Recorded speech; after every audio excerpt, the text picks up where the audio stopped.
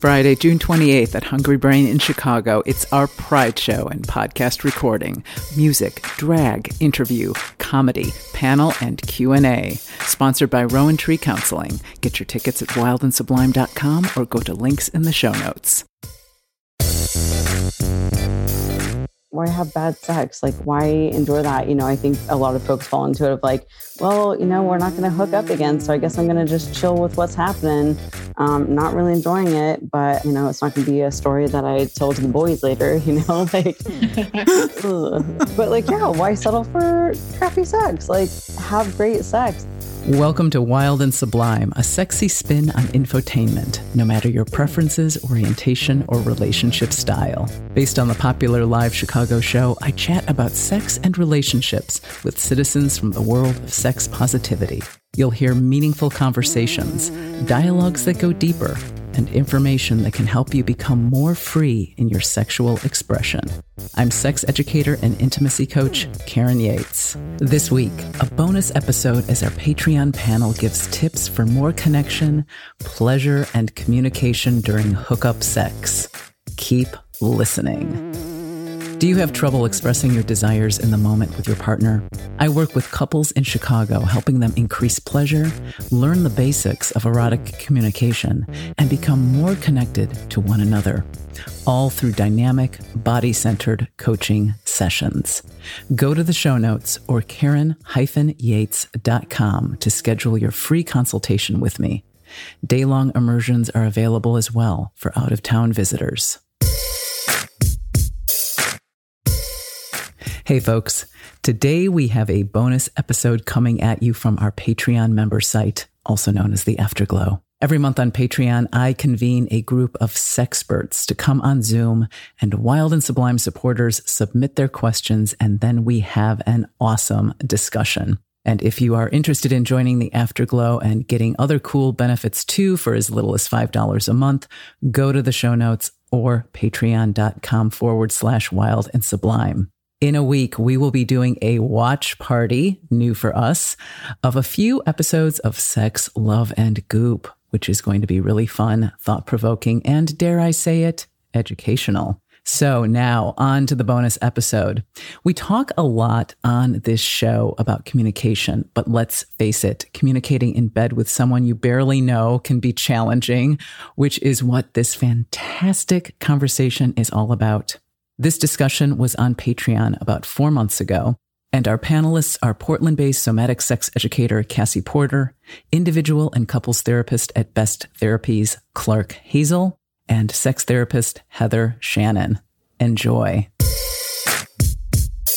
Hi, panelists. I've been dating a lot, boldface, this past year since a split. And what I'm noticing is that while I've been used to having longer term partners who are GGG, so Dan Savage's term, good giving game, partners that are open to sexual exploration, not everybody is. Surprise, surprise. I'm finding it's harder for me to communicate my sexual needs in more of a hookup type or short-term situation, such as wanting oral or going slower. Also, it's a little more challenging to tune into myself.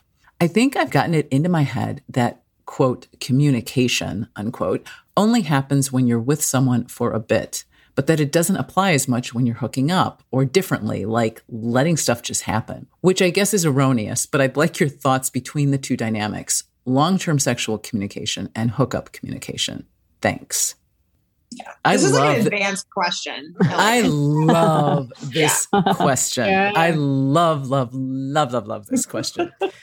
So, Cassie, I would love to start with you since you're a somatic sex educator. And part of the issue for this person is that body disconnect that happens when you're in a hookup situation and things are coming at you and you're like, whoa, new lover. Yeah.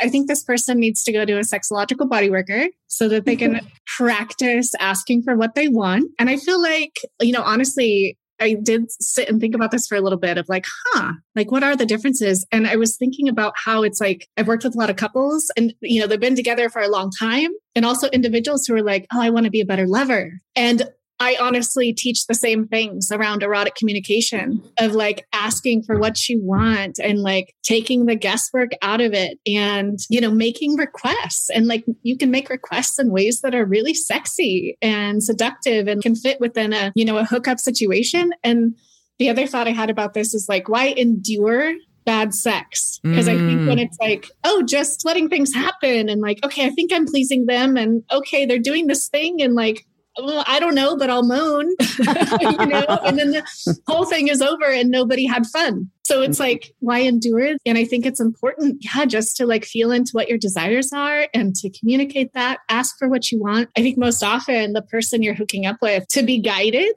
of like, hey, will you do this thing for me? It's like, great, I know you want this. And so I'm going to do this. And it just makes everything better. Great answer. Yeah, I also loved what you said, Cassie, of being more in the driver's seat and advocating for yourself of like, this is what I want. And I'm going to communicate that to my partner. Yeah, why have bad sex? Like, why endure that? I think a lot of folks fall into it of like, well, we're not going to hook up again. So I guess I'm going to just chill with what's happening. I'm not really enjoying it, but, it's not going to be a story that I tell to the boys later, like, but like, yeah, why settle for crappy sex? Like, have great sex. And like, yes, maybe even it sounds like it's coming down to vulnerability of like, practice asking for what you want and taking that risk in a sense. You're already at no, and you can only go up from there and have better sex from there, right? Oh, wow. What a great thing to think about. You're already at no. There's only one way to go, right? Better, more fulfilling sex, right? Yes. Yeah, I totally agree with what Clark said about vulnerability. That was the first thing I thought with this question. When we have that longer term partner, it's like there's that built-in comfort. We've had difficult conversations already and we've gotten through them. And we kind of know this person isn't going to like leave us if something is a little awkward during sex. Whereas with the newer partner, it's like you're really just kind of sticking your neck out for the first time with the communication and you have no idea what kind of response you're going to get. But one thought that I have is have those important like pre-sex conversations. And so if you're able to have those conversations with your hookup, like, hey, like, are you having unprotected sex with anybody else? Or if you have other partners, like, what are your boundaries and safer sex practices with those people? Or if you want someone to get tested before you have sex with them, or if you want to discuss birth control, if that's relevant. If you're able to have those conversations pre-sex, I actually think that's a really good screener. And then you've actually established like that level of communication so that when you're actually in the act, it's easier to kind of be like, hey, can you go a little slower? Can you do this? Because you've done some of that already. Yeah. The other thing I was thinking, as we all have been talking here, is it sounds like this person has more issues with, or less comfort, I should say, with the hookup, right? Like somehow they can't communicate as easily in the hookup. And you can look at this from another way, that you're practicing with hookups. If you use hookups like practice cases. Yes. Love this. But then when you find someone you're really like planning on spending more time with, you got it down. Yeah. If you're only going to see someone for one night, a couple of nights, if you kind of like bumble a little bit, it's okay. Yeah. What do you have to lose? You don't have anything to lose. And everything to gain. Cue music. Go forth into hookups. Have satisfying hookup sex. Yes. But getting back to, and I think the reason, Cassie, I pointed at you in the beginning was, I think in hookup sex, there can be a difficult, there's nerves, there's someone new, someone you might not even have had any basic conversations with of meaning. And to stay with self or stay with your body in all of this can be really, really challenging. And so do you have a couple of tips for folks, quick ways to just reconnect to self when you're rolling around? I say checking in with your pelvis. Just noticing your pelvis, just checking in, asking your pelvis how it's doing, what it's wanting to move toward. What if it says, get me the hell out of here? Then get the hell out of there. Right. Absolutely. Right. The pelvis never lies. Your pelvis knows. What else? What other gems? I would like to add one, just checking in with your breathing. like for me, when I get disconnected from my body or I can tell I'm just in a tense mode, to just like take a breath and feel like sensory things and be in the present moment and just check in with myself. Like, am I feeling okay? Do I want to keep going? Do I need an adjustment? Yeah, I love that idea of like, okay, how am I feeling right now? Do I, as you said, adjustments, checking in? Yeah, when I'm being touched, does that feel good? What do I need in this moment? And just asking yourself, what do I actually need? And am I enjoying this? If not, what do I need to change? What do I need to say? Or what do I need? Do I need to stop? Or yeah, definitely advocate for yourself in the moment. The other thing I like to do as well is check in with the impulse. What impulses am I having right now? And I'm aware that, like, again, in a stressful situation, even while a situation can be enjoyable, it can also be stressful. It might be harder to really listen to impulse. But again, it comes back to the things we've all been talking about, the pelvic impulse. But it's like, how do I want to touch the other person? Do I want to touch the other person? Like bringing the other person into this mix. If I'm finding I don't want to touch the other person, it's like, okay, that's also a sign. So yeah, I think it can be hard in these moments though, like getting back to if your pelvis is telling you to get the hell out, then to like be like, hey, I need to end this now. Yeah. Yeah. I think that really taps into a lot of us have that people pleaser tendency. And just noticing like, are we still with ourselves or we have sort of abandoned ourselves and we're now just trying to please the other person? So I think that's something just to be aware of is like staying with yourself on some level. Yeah. Yeah. I was thinking about that too, of like tracking, am I performing right now? Am I performing for the other person? Such a great question. Yeah. And then the other question is, am I dissociating? Am I just not in my body and just going through the motions? Oh, yeah. Yeah. But sometimes if you know nothing about disassociation, a lot of times you don't even know you're disassociating. Yeah. But it is like, am I in my body? Can I feel my feet and hands? Am I feeling all of me? Or am I like this floating head that's like in my vacation, like reliving my vacation from 3 weeks ago or whatever, Am I thinking about dinner? Yeah. Am I thinking about something that is not related to the here and the now? Yeah. Yeah. When is this over? I got to go. Yeah. As soon as time I can start calling my Lyft. Yeah. Right. Not talking from personal experience at all. Oh, me neither. You heard that happen to somebody. Yeah, right. Clients tell me things, right? Yeah, clients tell you, breadth of experience, Sexual communication when you don't know someone as well. It can be challenging. I think it can be really, really challenging. Is there anything any of you have to say about communicating, when you don't know someone as well? Attachment styles a little bit too. Like, I guess that's my comment about abandoning ourselves. I think it's really an exercise in practicing security, because if we go into this situation looking to be validated or looking to have a certain result, I think we're a little bit at a disadvantage going in. So I think just going in, being really open, really curious, committing to showing up for yourself regardless of what happens, and go from there. Yeah.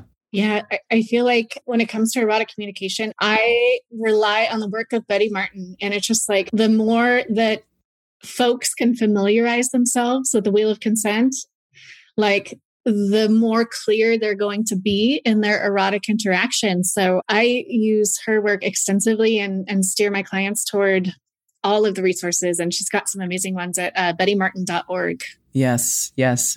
Betty Martin has been on the show. Such important work.